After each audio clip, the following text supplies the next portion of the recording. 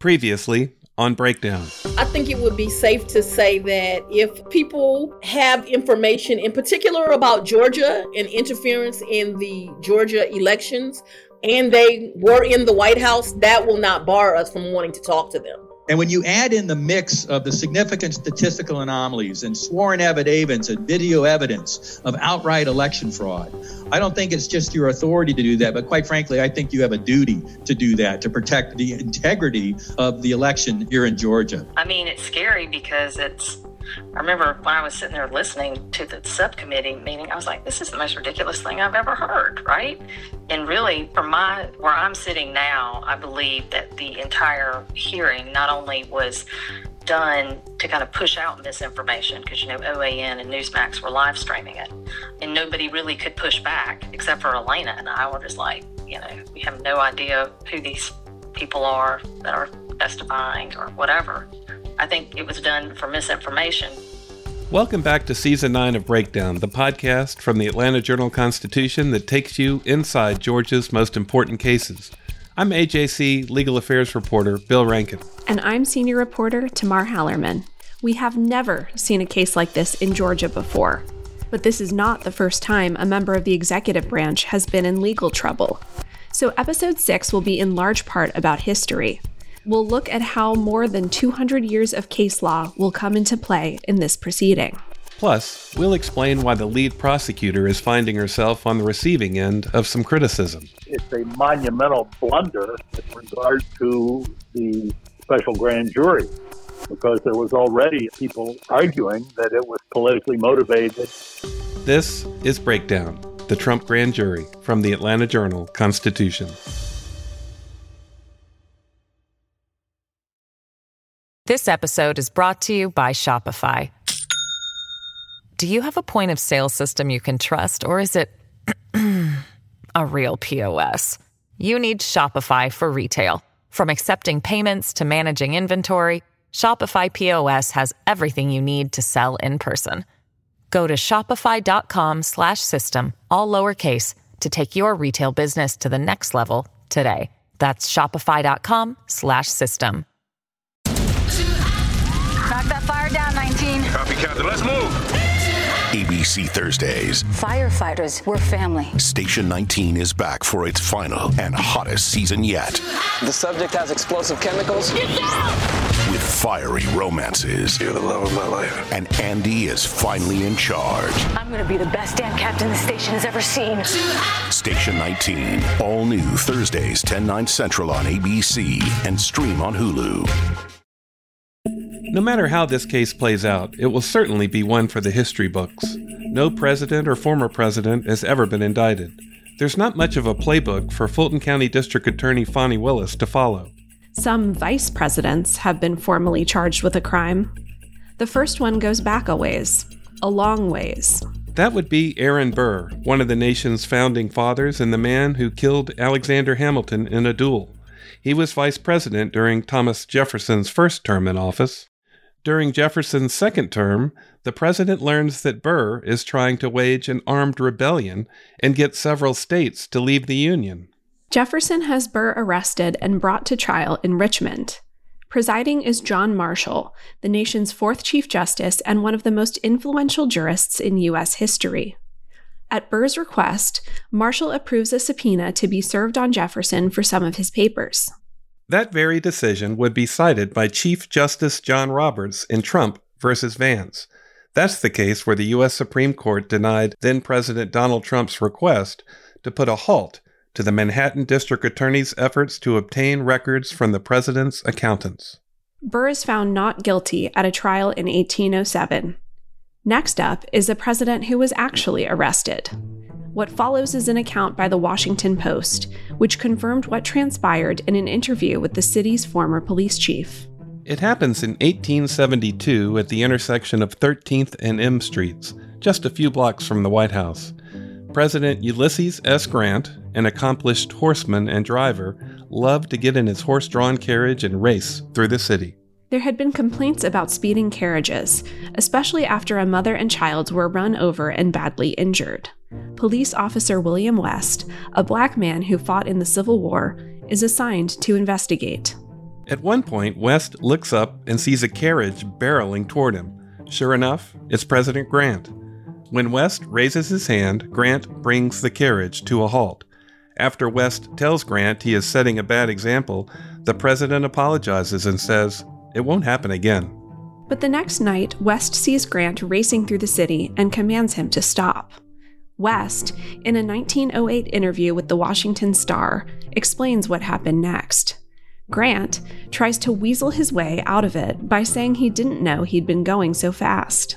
West recalls saying, quote, "I am very sorry, Mr. President, to have to do it, for you are the chief of the nation and I am nothing but a policeman. But it is my duty, sir, and I will have to place you under arrest." West takes Grant to the police station where the president posts a $20 bond. But when his case was called for trial the next day, Grant is nowhere to be found. Okay, a speeding ticket doesn't exactly compare with a grand jury investigation and possible felony charges, but we did have a sitting president being arrested, and it's quite a story. Far more on point is the Watergate scandal that put Richard Nixon on the precipice of being indicted. It all starts with 5 men being arrested for breaking into the Democratic National Committee headquarters at the Watergate Hotel on June 17, 1972. We were dealing with matters that had no precedent. In history, we had no law books to go to, and we couldn't find anything that gave us any guiding light or that served as a beacon, to where we'd know what to do. And neither could I go to the history books. It was not only that I didn't have anything from a legal standpoint, I had nothing historically to go to. That's Leon Jaworski in an interview years after he served as the special prosecutor investigating the Nixon White House. Fulton County District Attorney Fani Willis may be feeling the same way right now. Jaworski oversaw a federal grand jury investigation that led to the convictions of Nixon's Chief of Staff Bob Haldeman, Chief Domestic Advisor John Ehrlichman, and Attorney General John Mitchell. And Jaworski's team was primed to go for the big fish. They certainly were in favor of it. It was almost unanimous that Nixon should be indicted for the cover-up. We had a pretty strong case for his cheating on his income taxes. That's New York lawyer Nick Ackerman.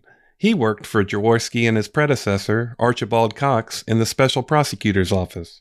In his book, The Right and the Power, Jaworski wrote, "I had no doubt the grand jury wanted to indict Nixon." So it was a pretty decent case. But, he was named as an unindicted co-conspirator in the cover-up. And the evidence there was really overwhelming. It was all based on tape recording, as well as there's testimony, obviously. But what was the clincher there, and there's also the clincher as to why he wound up resigning, was because of the tape recordings. And one in particular, where he tried to get his aides to contact the CIA, who in turn, he asked them to contact the FBI to stop the investigation into the burglary. Of course, Ackerman is referring to the White House tapes from the system Nixon had installed and which recorded conversations inside the Oval Office. Jaworski's office prevailed in a unanimous decision by the U.S. Supreme Court, forcing Nixon to turn them over. And they are absolutely devastating. Jaworski wrote that the grand jury wanted Nixon to come in and testify, but it never happens. Facing certain impeachment, Nixon resigns on August 9th, 1974. I have never been a quitter. To leave office before my term is completed is abhorrent to every instinct in my body. But as president, I must put the interests of America first. Therefore, I shall resign the presidency effective at noon tomorrow. Vice President Ford will be sworn in as president at that hour in this office. Here's Ford after being sworn in.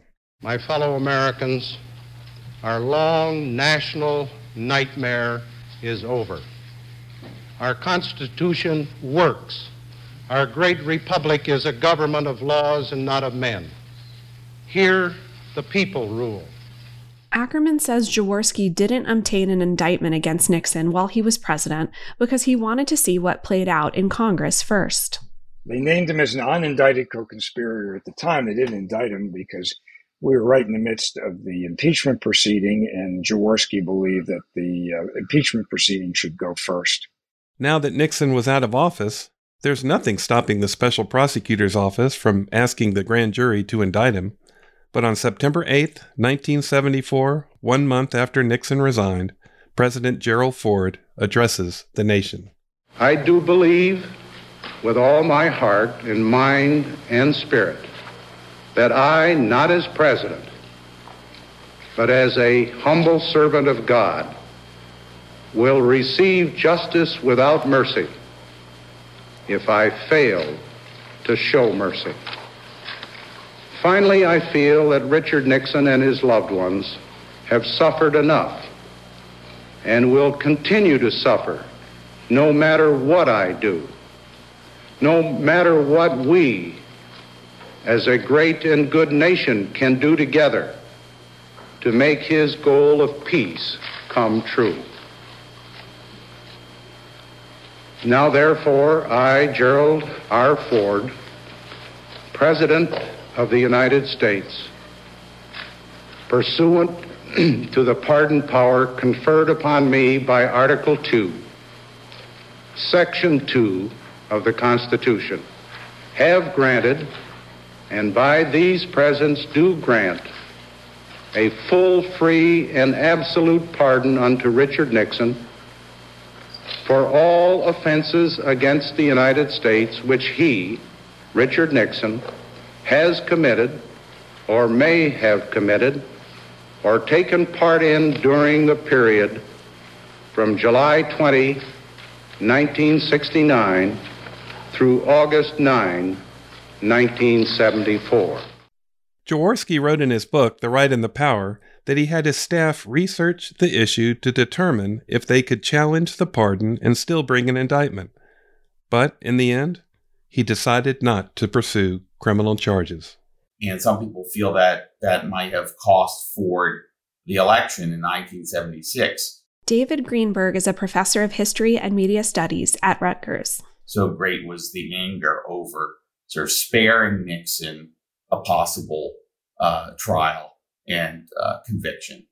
And to this day, I think people, historians, Americans, are divided over that question. But certainly that's the one time when it seemed possible that a former president, a recent president, would see justice for crimes he committed in office. Greenberg says Ford was in a tough spot. You know, I think this is a hard call, and I really do see it from both sides. Ford was in a tough position. His initial remarks on taking office and saying our long national nightmare is over, I think really did strike the right tone. And I think even in his justification for the pardon a few weeks later, one can see some merit in his position that the country had to move on, that more time focused on Nixon, focused on Watergate, was going to further, eat at the country, tear the country apart. On the other hand, it was an evasion of justice, and it did somewhat mitigate that claim that no one's above the law. I mean, if that was supposed to be a lesson of Watergate, well, it was being undermined by sparing Nixon the reckoning with justice. And I think over the years, people have seen it differently. You know, at the time, it was an unpopular decision. Claire Finkelstein, the founder of the University of Pennsylvania's Center for Ethics and the Rule of Law, has strong feelings about Ford's decision to pardon Nixon.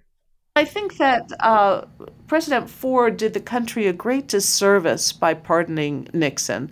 That's an act that's been much criticized, but the long-term effects of it have never really been thought through, because what it suggested is that we're never going to be able to hold even a former president responsible for his crimes. That would have been the moment for the country to seize in terms of presidential accountability. And of course, the country was deprived of seeing Nixon behind bars. In 2001, Ford received the JFK Profiles in Courage Award for his pardon. Greenberg says it was an acknowledgement that the decision, while unpopular at the time, may have been the right one. As for what's happening now? I think now with Trump, actually, that is getting re-revised. And people are now sort of swinging back to the position while Nixon probably should have seen his day in court. Greenberg, a presidential historian, sees a lot of parallels between Nixon and Trump. You know, both men have in Trump's case, this intense will to power, and both found it very hard to acknowledge that they were wrong, that they may have lost. You know, people forget in 1960, when Nixon lost the presidential election to John F. Kennedy, he and his men challenged the election in state after state after state. And he gives a kind of half-hearted concession on election night. As I look at the board here, while there are still some results still to come in, if the present trend continues, if Mr. Kennedy, Senator Kennedy, will be the next president of the United States.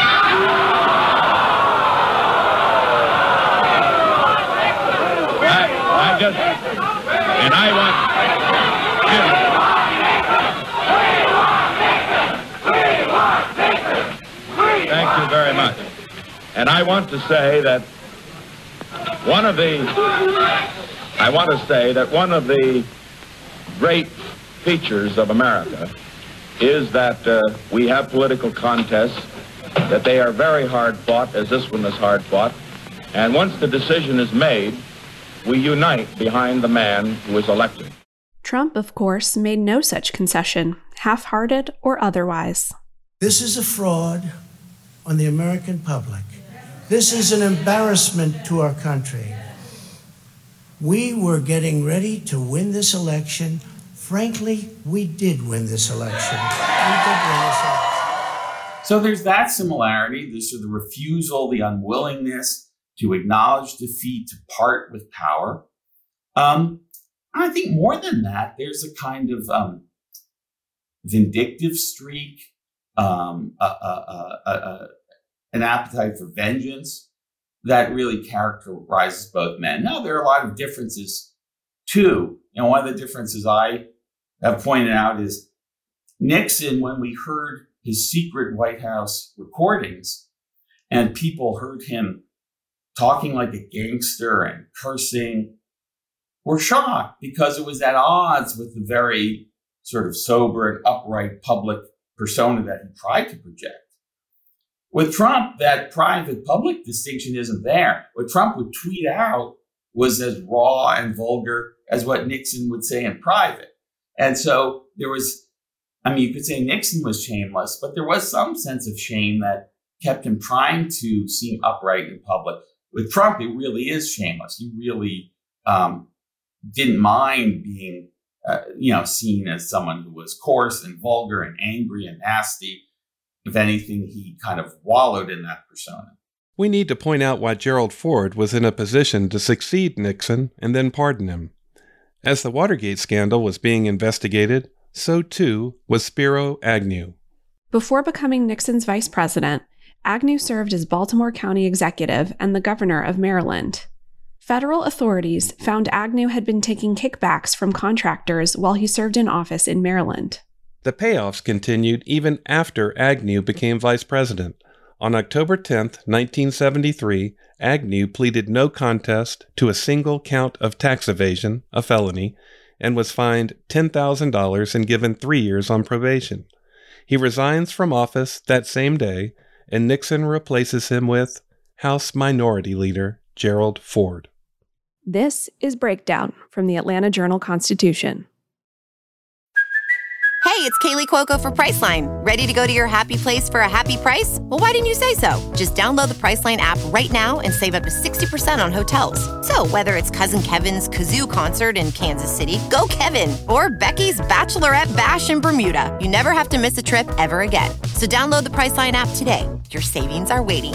Go to your happy place for a happy price. Go to your happy price, Priceline. The Atlanta Journal-Constitution is taking Georgia political coverage to the next level. Now, Georgia's smartest political team is adding Hall of Fame political broadcaster Bill Nigut. I am beyond thrilled to be joining the remarkable political team at the AJC. And with the year that we have unfolding in politics, it's going to be an exciting ride. Read Bill Nigut's expert insight on AJC.com and listen to the Politically Georgia podcast with me, Greg Bluestein. And me, Patricia Murphy. And me, Tia Mitchell. Hear new episodes every weekday. Only from the Atlanta Journal-Constitution. The last tale of presidential malfeasance involves Bill Clinton. It starts with the Whitewater scandal, a failed land development venture involving vacation properties along the White River in Arkansas. Whitewater. The Whitewater controversy. Whitewater. The Whitewater affair. The president, the first lady, a bad real estate deal, a failed SNL. In August 1994, Kenneth Starr is appointed independent counsel to look into the matter. While 15 people would ultimately be convicted of crimes involving Whitewater, neither Clinton nor his wife Hillary are ever charged. What brings Clinton perilously close to indictment is the false testimony he gave during a deposition. This occurs on January 17, 1998, while Clinton is president. He's required to testify in a sexual harassment lawsuit filed against him by Paula Jones, a former Arkansas state employee. The suit is later dismissed, but it sets an important precedent. In Clinton v. Jones, the U.S. Supreme Court says sitting presidents are not immune from civil litigation involving something they may have done before taking office. The deposition is held at the Washington law offices of Clinton's attorney, Robert Bennett. It lasts about 6 hours, and well into questioning, Clinton is asked about his relationship with former White House intern Monica Lewinsky. Clinton's answer: I have never had sexual relations with Monica Lewinsky. I have never had an affair with her. So if that didn't happen between Clinton and Lewinsky, the president testified truthfully. Just days after the deposition, allegations involving Clinton and Lewinsky became national news. On January 26, 1998, Clinton, with his wife Hillary standing by his side, addresses the nation. But I want to say one thing to the American people. I want you to listen to me. I'm going to say this again. I did not have sexual relations with that woman, Miss Lewinsky. Independent counsel Kenneth Starr turns his attention away from Whitewater to Clinton's testimony in his deposition in the Jones case. And Clinton gives videotaped testimony for a federal grand jury on August 17, 1998. And just hours before that testimony, FBI agents informed the independent counsel's office that genetic markers from a semen stain found on one of Lewinsky's dresses match Clinton's DNA. During his testimony, Clinton famously says this: That statement is a completely false statement. Whether or not Mr. Bennett knew of your relationship with Ms. Lewinsky, the statement that there was no sex of any kind, in any manner, shape, or form with President Clinton was an utterly false statement. Is that correct? It depends upon what the meaning of the word is. Yes. Clinton finally comes clean to the nation later that day in an address from the White House. Good evening. This afternoon in this room, from this chair, I testified before the Office of Independent Counsel and the grand jury. I answered their questions truthfully, including questions about my private life, questions no American citizen would ever want to answer. Still, I must take complete responsibility for all my actions, both public and private. And that is why I am speaking to you tonight. As you know, in a deposition in January, I was asked questions about my relationship with Monica Lewinsky. While my answers were legally accurate, I did not volunteer information. Indeed, I did have a relationship with Ms. Lewinsky that was not appropriate. In fact, it was wrong. It constituted a critical lapse in judgment and a personal failure on my part, for which I am solely and completely responsible. Kenneth Starr would be replaced as independent counsel by Robert Ray, and all signs point to Wray obtaining an indictment against Clinton for perjury as soon as Clinton's term as president ends. But on his last day in office, Clinton and his attorneys work out a deal with the independent counsel's office. With Wray agreeing not to pursue charges, Clinton admits he gave false testimony under oath. The president also agrees to pay $25,000 in fines and to accept a 5-year suspension of his Arkansas bar license. Here's Wray announcing the settlement. 15 months ago, I promised the American people that I would complete this investigation promptly and responsibly. Today, I fulfill that promise. President Clinton has acknowledged responsibility for his actions. He has admitted that he knowingly gave evasive and misleading answers to questions in the Jones deposition, and that his conduct was prejudicial to the administration of justice. He has acknowledged that some of his answers were false. The nation's interests have been served, and therefore I decline prosecution. This matter is now concluded. May history and the American people judge that it has been concluded justly. Thank you very much. So, as you can see, we've had some close calls with presidents being right on the brink of indictment, but it's never happened in our nation's history. If the past is prologue, then the odds are Trump will avoid indictment, just as Nixon and Clinton did. But this game isn't over, not by a long shot. Some scholars who argue that a former president can be charged point to a line in the Constitution.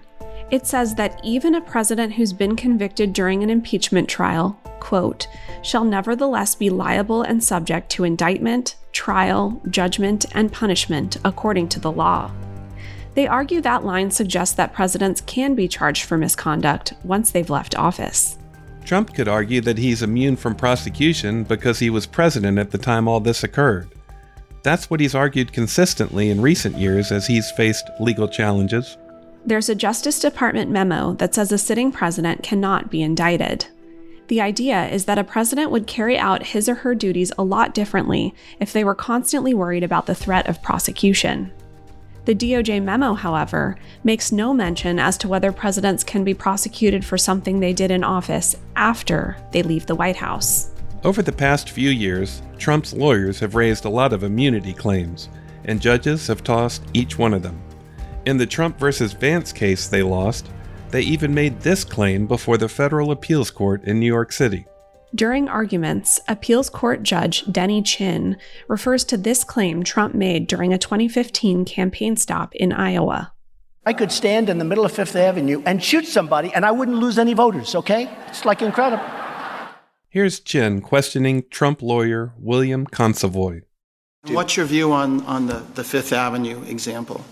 Local authorities couldn't investigate, they couldn't do anything about it? I think once a president is removed from office, any local authority. This is not a permanent immunity. Well, I'm talking about while in office.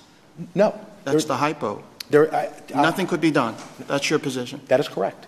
Here again is Claire Finkelstein, an expert on presidential immunity. And his lawyers actually had the nerve to argue that that's correct, that he could not be arrested, could not be stopped, and that he could engage in a murderous rampage, and that no one would have the right to stop him. And in the philosophy biz, we call that a reductio ad absurdum of their position. The position is so absurd that anyone can see that a sitting president should not be so above the law that he has the right to start shooting people on Fifth Avenue.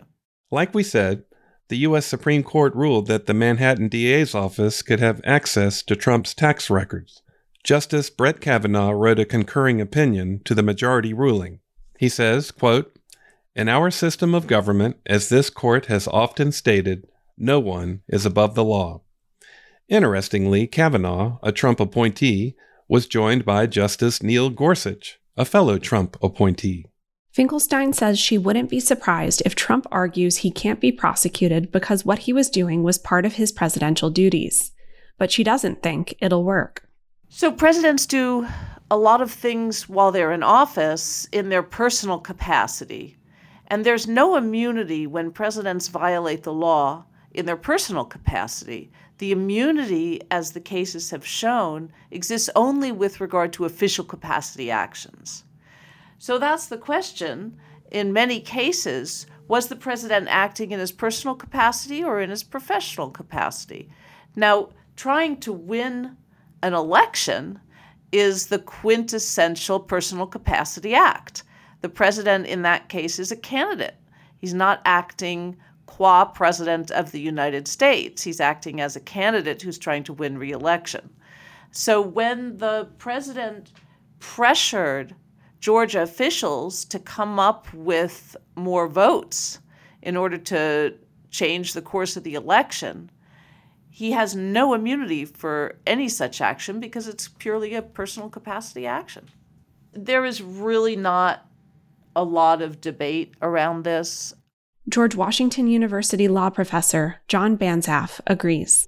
I think Trump may come up with some kind of argument saying that you can't indict him for acts which he did while he was still president. That came up many years ago with regard to Nixon. It came up later with regard to some of Trump's earlier, I would say, shenanigans or goings on.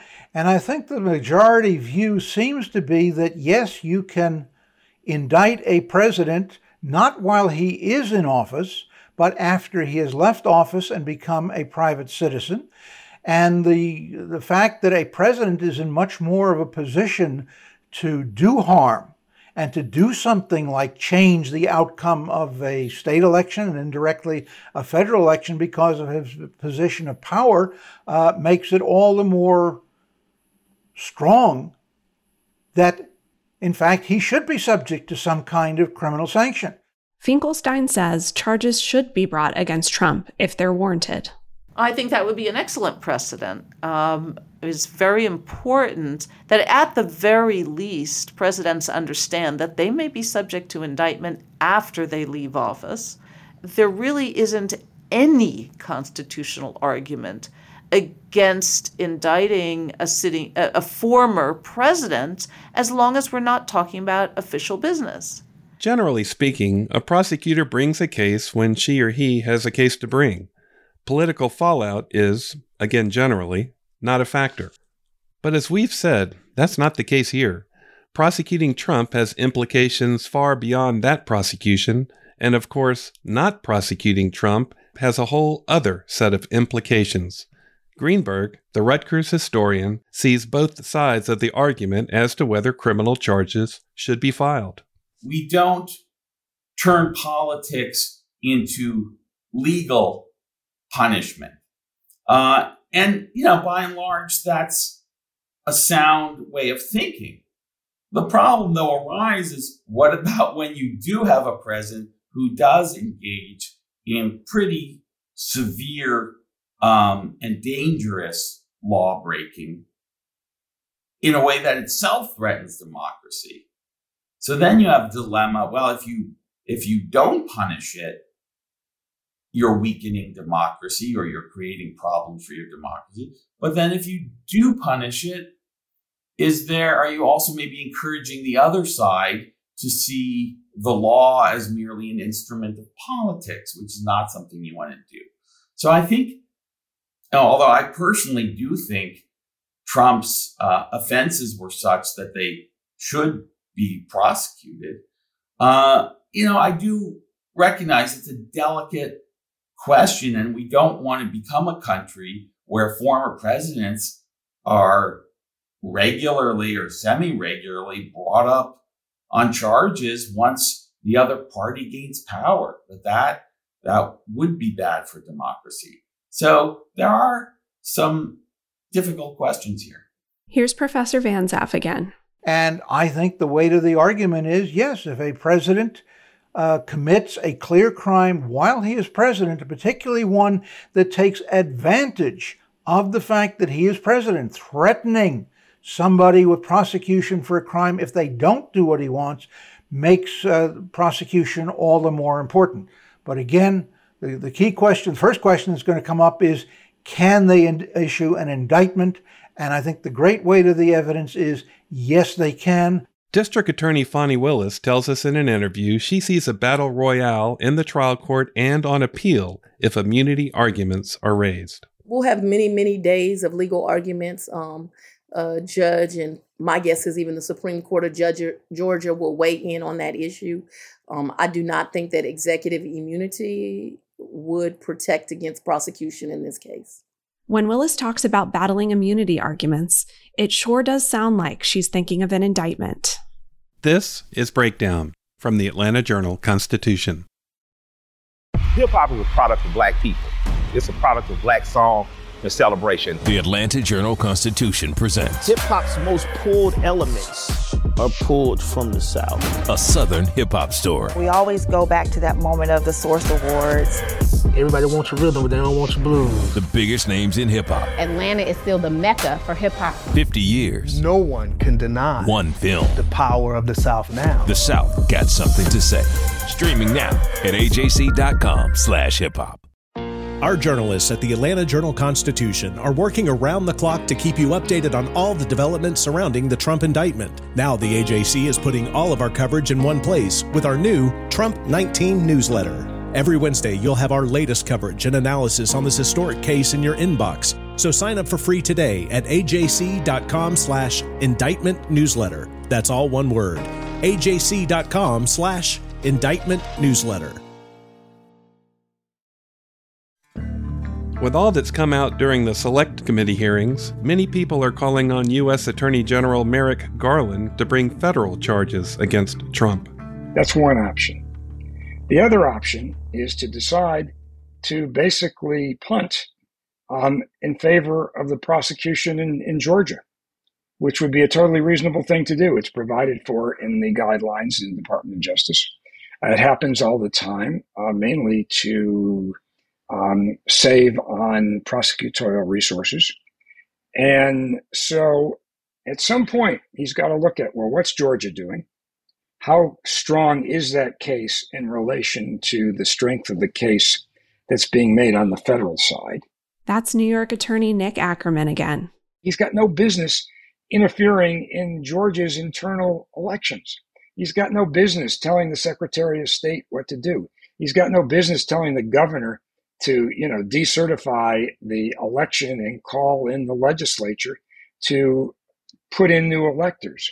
So there's a whole series of arguments that just don't apply in Georgia, which gives it, in my mind, at least at this point, the stronger case.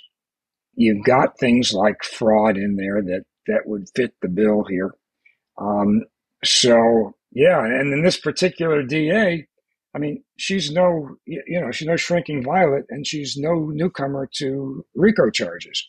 So that's why I think this is the case to watch. You're right in the middle. You're right in the middle of the best case down there. Like we said at the end of episode 5, the DA's office notified at least 2 prominent Georgia Republicans that they are targets of the grand jury investigation. One is State Republican Party Chairman David Schaefer. The other is Burt Jones, a state senator who's also Georgia's Republican nominee for lieutenant governor. And now we know that Willis has told the other 14 fake electors that they too are potential targets. This was revealed in recent court filings. They include Joseph Brannon, treasurer of the state GOP, Assistant Treasurer Vicky Consiglio, Assistant GOP Secretary Ken Carroll, Mark Hennessy, an Atlanta car dealership CEO, Atlanta lawyer Brad Carver, and Mark Amick, who sits on the Georgia Republican Foundation's Board of Governors. Lawyers representing 11 of the electors have filed a motion asking McBurney to quash the subpoenas. Almost as soon as Jones' name became public, his lawyers filed a motion to disqualify DA Willis from investigating Jones. The motion notes the Democratic nominee for lieutenant governor who's running against Jones this November is Charlie Bailey. He once worked with Willis in the Fulton DA's office. It turns out that Willis's campaign gave a $2,500 contribution to Bailey's campaign on January 31st of this year. Then, on June 14th, Willis hosted a fundraiser for Bailey at a Natural Foods grocery store in Atlanta. This is 6 weeks after the start of the special purpose grand jury. The motion also moves to disqualify Nathan Wade, an Atlanta attorney who has been named a special prosecutor during the special purpose grand jury investigation. Wade contributed $1,000 to Bailey's lieutenant gubernatorial campaign on June 30th. The motion includes a photo of a flyer for the fundraiser, and it says because, quote, District Attorney Fani Willis is hosting it, she was not acting in her capacity as a private citizen. The motion states, quote, this support may otherwise not have been an issue if she and her office had not simultaneously initiated special purpose grand jury proceedings against Mr. Bailey's sole opponent, Mr. Jones. This is a blatant effort to sway the outcome of the election in Mr. Bailey's favor. Therefore, D.A. Willis should be disqualified. Jones' lawyers, Bill Dillon and Hannah Clapp from the Taylor English law firm, are alleging Willis has a clear conflict of interest. The matter is before Judge Robert McBurney, who is overseeing the grand jury investigation. The motion also gives McBurney another option. It says he can issue an order sealing the special purpose grand jury's recommendations until after the November 8th elections. Remember, Willis previously vowed that if the investigation isn't wrapped up by the time early voting begins in October, she'll pause work until after the elections. So, how much of a big deal is this? This is the only country that has elected prosecutors. And some would argue that this goes with the territory, that if you have politicians as prosecutors, and if they have money, they're going to give it to other politicians, and that they have a First Amendment right to do that, they can exercise free speech. That's Steve Bright, the former director of the Southern Center for Human Rights in Atlanta. He's now a professor at both Georgetown and Yale law schools. But regardless of that, it's a monumental blunder with regard to the special grand jury, because there was already people arguing that it was politically motivated and pointing out that she was a Democrat and that Fulton County was very Democratic. And this just feeds right in and in some ways validates that criticism. And it really undermines the legitimacy and credibility of the special grand jury's work. It's hard to believe that the district attorney was as tone deaf as she was to sponsor this fundraiser and also make this very generous contribution to the campaign. Bright said, even so, there's not enough there to justify disqualifying Willis and her office from Jones's portion of the case. Even so, the optics of this? One wonders, what was she thinking? I mean, what was she thinking to have that fundraiser right at the same time that she's initiating this special grand jury? This is a time when one would hope that the prosecutor would, adopt a Caesar's wife approach, not to do anything which might raise any questions. Lawyers have to be concerned about appearances. And how does this look to the average person out there? And obviously there was no consideration of that at all here because it looks terrible. It's hard for me to imagine that anyone looking at this would not have that feeling about it. I mean, really. Atlanta criminal defense attorney Jack Martin sees it this way. Well, she's a Democrat, and it's not surprising that she supports other Democrats. Just because you become a district attorney doesn't mean that you forfeit your ability to prosecute somebody in the other party just because they're in another party. It might be a question of whether she's gone beyond that and absolutely, holding fundraisers for somebody involved. And Martin says that Willis could decide to recuse herself and turn it over to another prosecutor, maybe another DA or someone in the state attorney general's office. Also, just to be clear, the January 31st campaign contributions by Willis and Wade were made before the special purpose grand jury was even convened. And now we know that the DA's office informed Jones that he was a target on July 6th, about 3 weeks after Willis's fundraiser for Bailey.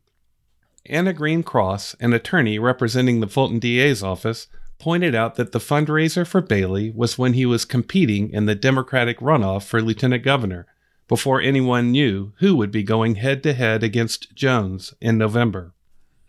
That said, we've known for a while now that the special purpose grand jury was focusing on the slate of fake electors. In a recent court filing, the DA's office said there is no merit to the disqualification motion. It adds that Jones's motion fails to point out any single action taken by Willis that was motivated by political bias or personal interest. Also, quote, routine campaign support does not amount to a conflict of interest. It says Jones and the other 15 potential targets are being investigated for participating in the creation of a document that identified them as, quote, duly elected and qualified electors for president and vice president, and that document was submitted to the National Archives. The motion adds that Jones has been treated identically to each of the other unofficial electors. Judge Robert McBurney heard arguments this past Thursday. During a 2-hour hearing, he scolded Willis for holding the fundraiser for Bailey. It's a what are you thinking moment. The optics are horrific. If you are trying to have the public believe that this is a nonpartisan, driven by the facts, and I'm not here to critique decisions, the decision was made, but if we are trying to maintain confidence that this investigation is pursuing facts in a nonpartisan sense, no matter who the district attorney is, we follow the evidence where it goes and ignore the fact that I hosted a fundraiser for the political opponent of someone I've just named a target. That strikes me as problematic, maybe not from an actual conflict level, but if we are at a cocktail party and people are asking, do you think that this is a fair and balanced approach to things? I do. Well, how do you explain this? How does one explain? I mean, that's the concern I'm working through, is that it's not a lowercase a appearance. It's like a capital A with flashy lights fundraiser, district attorney for the political opponent of someone I've named the target of my investigation, where I'm the legal advisor to the grand jury, and I'm on national media almost nightly talking about this investigation. That's problematic. Despite that, McBurney pressed Jones' lawyer, Bill Dillon, about what exactly a fair solution was. We're expecting McBurney to issue a ruling in the days ahead. McBurney made 2 other notable decisions at the hearing. First, he told a lawyer for 11 of the 16 alternate electors that her clients must honor their subpoenas and testify before the grand jury. The electors had argued that they shouldn't be forced to come in and potentially incriminate themselves now that the DA's office has confirmed their targets. McBurney clarified that the electors could still plead the Fifth Amendment, refuse to answer questions on the grounds that it may incriminate themselves. He also made another important promise: no October surprises. If the special grand jury wraps up its investigation this fall, McBurney said he'll hold off on releasing its final recommendations until after the elections.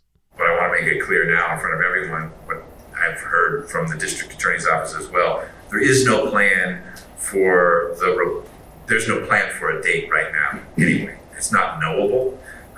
If the way the investigation flows, insofar as it stays with this district attorney's office and this special purpose grand jury, that grand jury disgorges its final report somewhere near the election, it will not be published and released until after the election. In the previous episode, we told you that U.S. Senator Lindsey Graham of South Carolina challenged his subpoena to appear before the special purpose grand jury. A hearing for Graham's motion to quash was initially scheduled for last Wednesday in Greenville, South Carolina. Then it was moved to Charleston. Then both sides reached an agreement in which Graham agreed to accept service of his subpoena to testify, while preserving his right to challenge it in Fulton County. In yet another development, they seem to be popping up multiple times a day now, a New York judge has ordered Rudy Giuliani to testify before the special purpose grand jury. A court filing disclosed that Giuliani didn't show up at a hearing set for July 13th to show cause why he shouldn't honor his subpoena. For that reason, New York Judge Thomas Farber ordered Trump's former personal attorney to appear before the Fulton County grand jury on August 9th or any other date so ordered by the court. Last week, U.S. Representative Jody Hice of Georgia became the second member of Congress to challenge his subpoena. A lawyer for Hice filed a motion on July 18th seeking to move the matter to federal court. She cites Hice's status as a member of Congress and argues that the case should be heard before a judge in the U.S. District Court in Atlanta, not before Judge McBurney in Fulton County's Superior Court. We spoke about federal removal a little bit in episode 4. The idea is that federal officials can transfer a criminal action brought against them in state court to federal court. That is, if the prosecution is, quote, for or relating to any act under color of such office.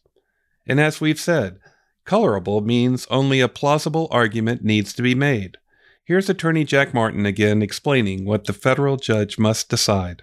Well, there's two things that are important. One is whether the grand jury subpoena is inquiring about matters that are within the scope of Congressman Hice's duties. Now, if it was a matter that had nothing to do with his congressional duties, such as creating or cooperating in regard to creating false certifications of electors or other issues that deal with a crime or not anything that is part of their federal duties, I think that what it gives is the opportunity for a federal judge to review those claims, whether or not he has any type of federal immunities in a forum that is protected from type of state bias that might affect such a procedure.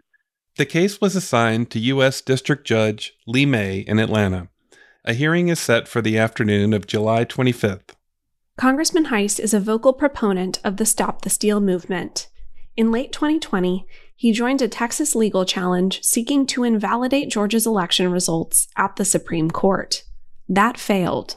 If ever the consent of the governed at the ballot box is violated, then we are in serious trouble. And it is my deep conviction that Brad Raffensperger has massively compromised the right of the people at the ballot box.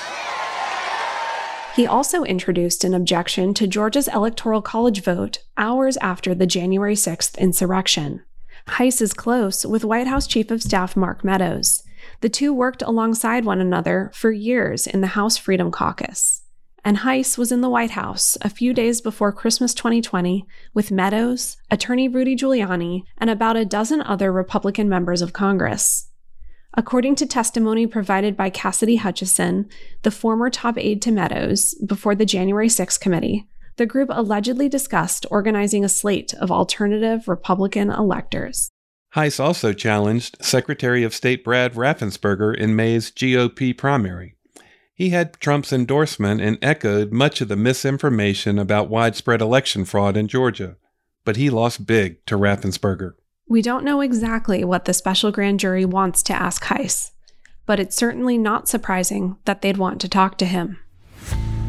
Next on Breakdown, Secretary of State Brad Raffensperger and his deputy Gabe Sterling talk about their experiences appearing before the special purpose grand jury and what it was like being in the national spotlight for the January 6th committee hearing.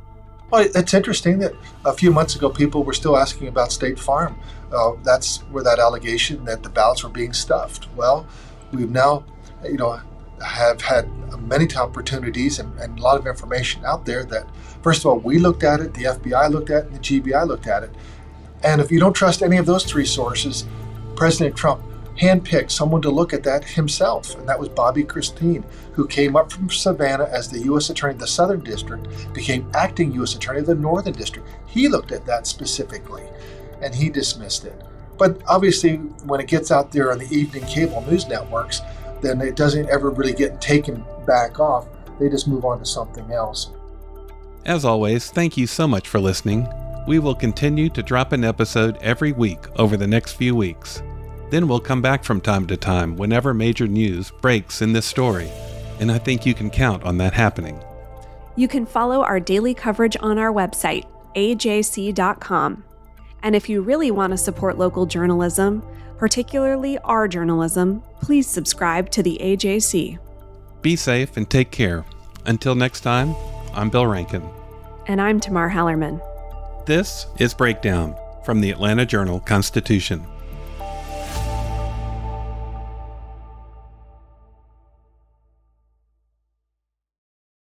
I'm Ernie Suggs, race and culture reporter for the Atlanta Journal-Constitution. And I'm Nedra Ravone, lifestyle columnist. Atlanta has been known as the Black Mecca for so many years, but that means something different to everybody. It means everything to me. I've been living here for 24 years, and I am still amazed at how rich the city's Black culture continues to grow. Every day I wake up, I learn something new. Well, you all can learn something new by subscribing to the Atlanta Journal-Constitution's new newsletter called Unapologetically ATL. It's all about the people, the events, and the entertainment happening in Metro Atlanta that Black people might want to know about. Like historically Black colleges and universities, Atlanta's thriving art scene, and the city's growing neighborhoods. Wherever you live, we want to hear from you. We want to hear what issues are important to you. So subscribe today at www.ajc.com/unapologeticallyATL. Only from the Atlanta Journal-Constitution.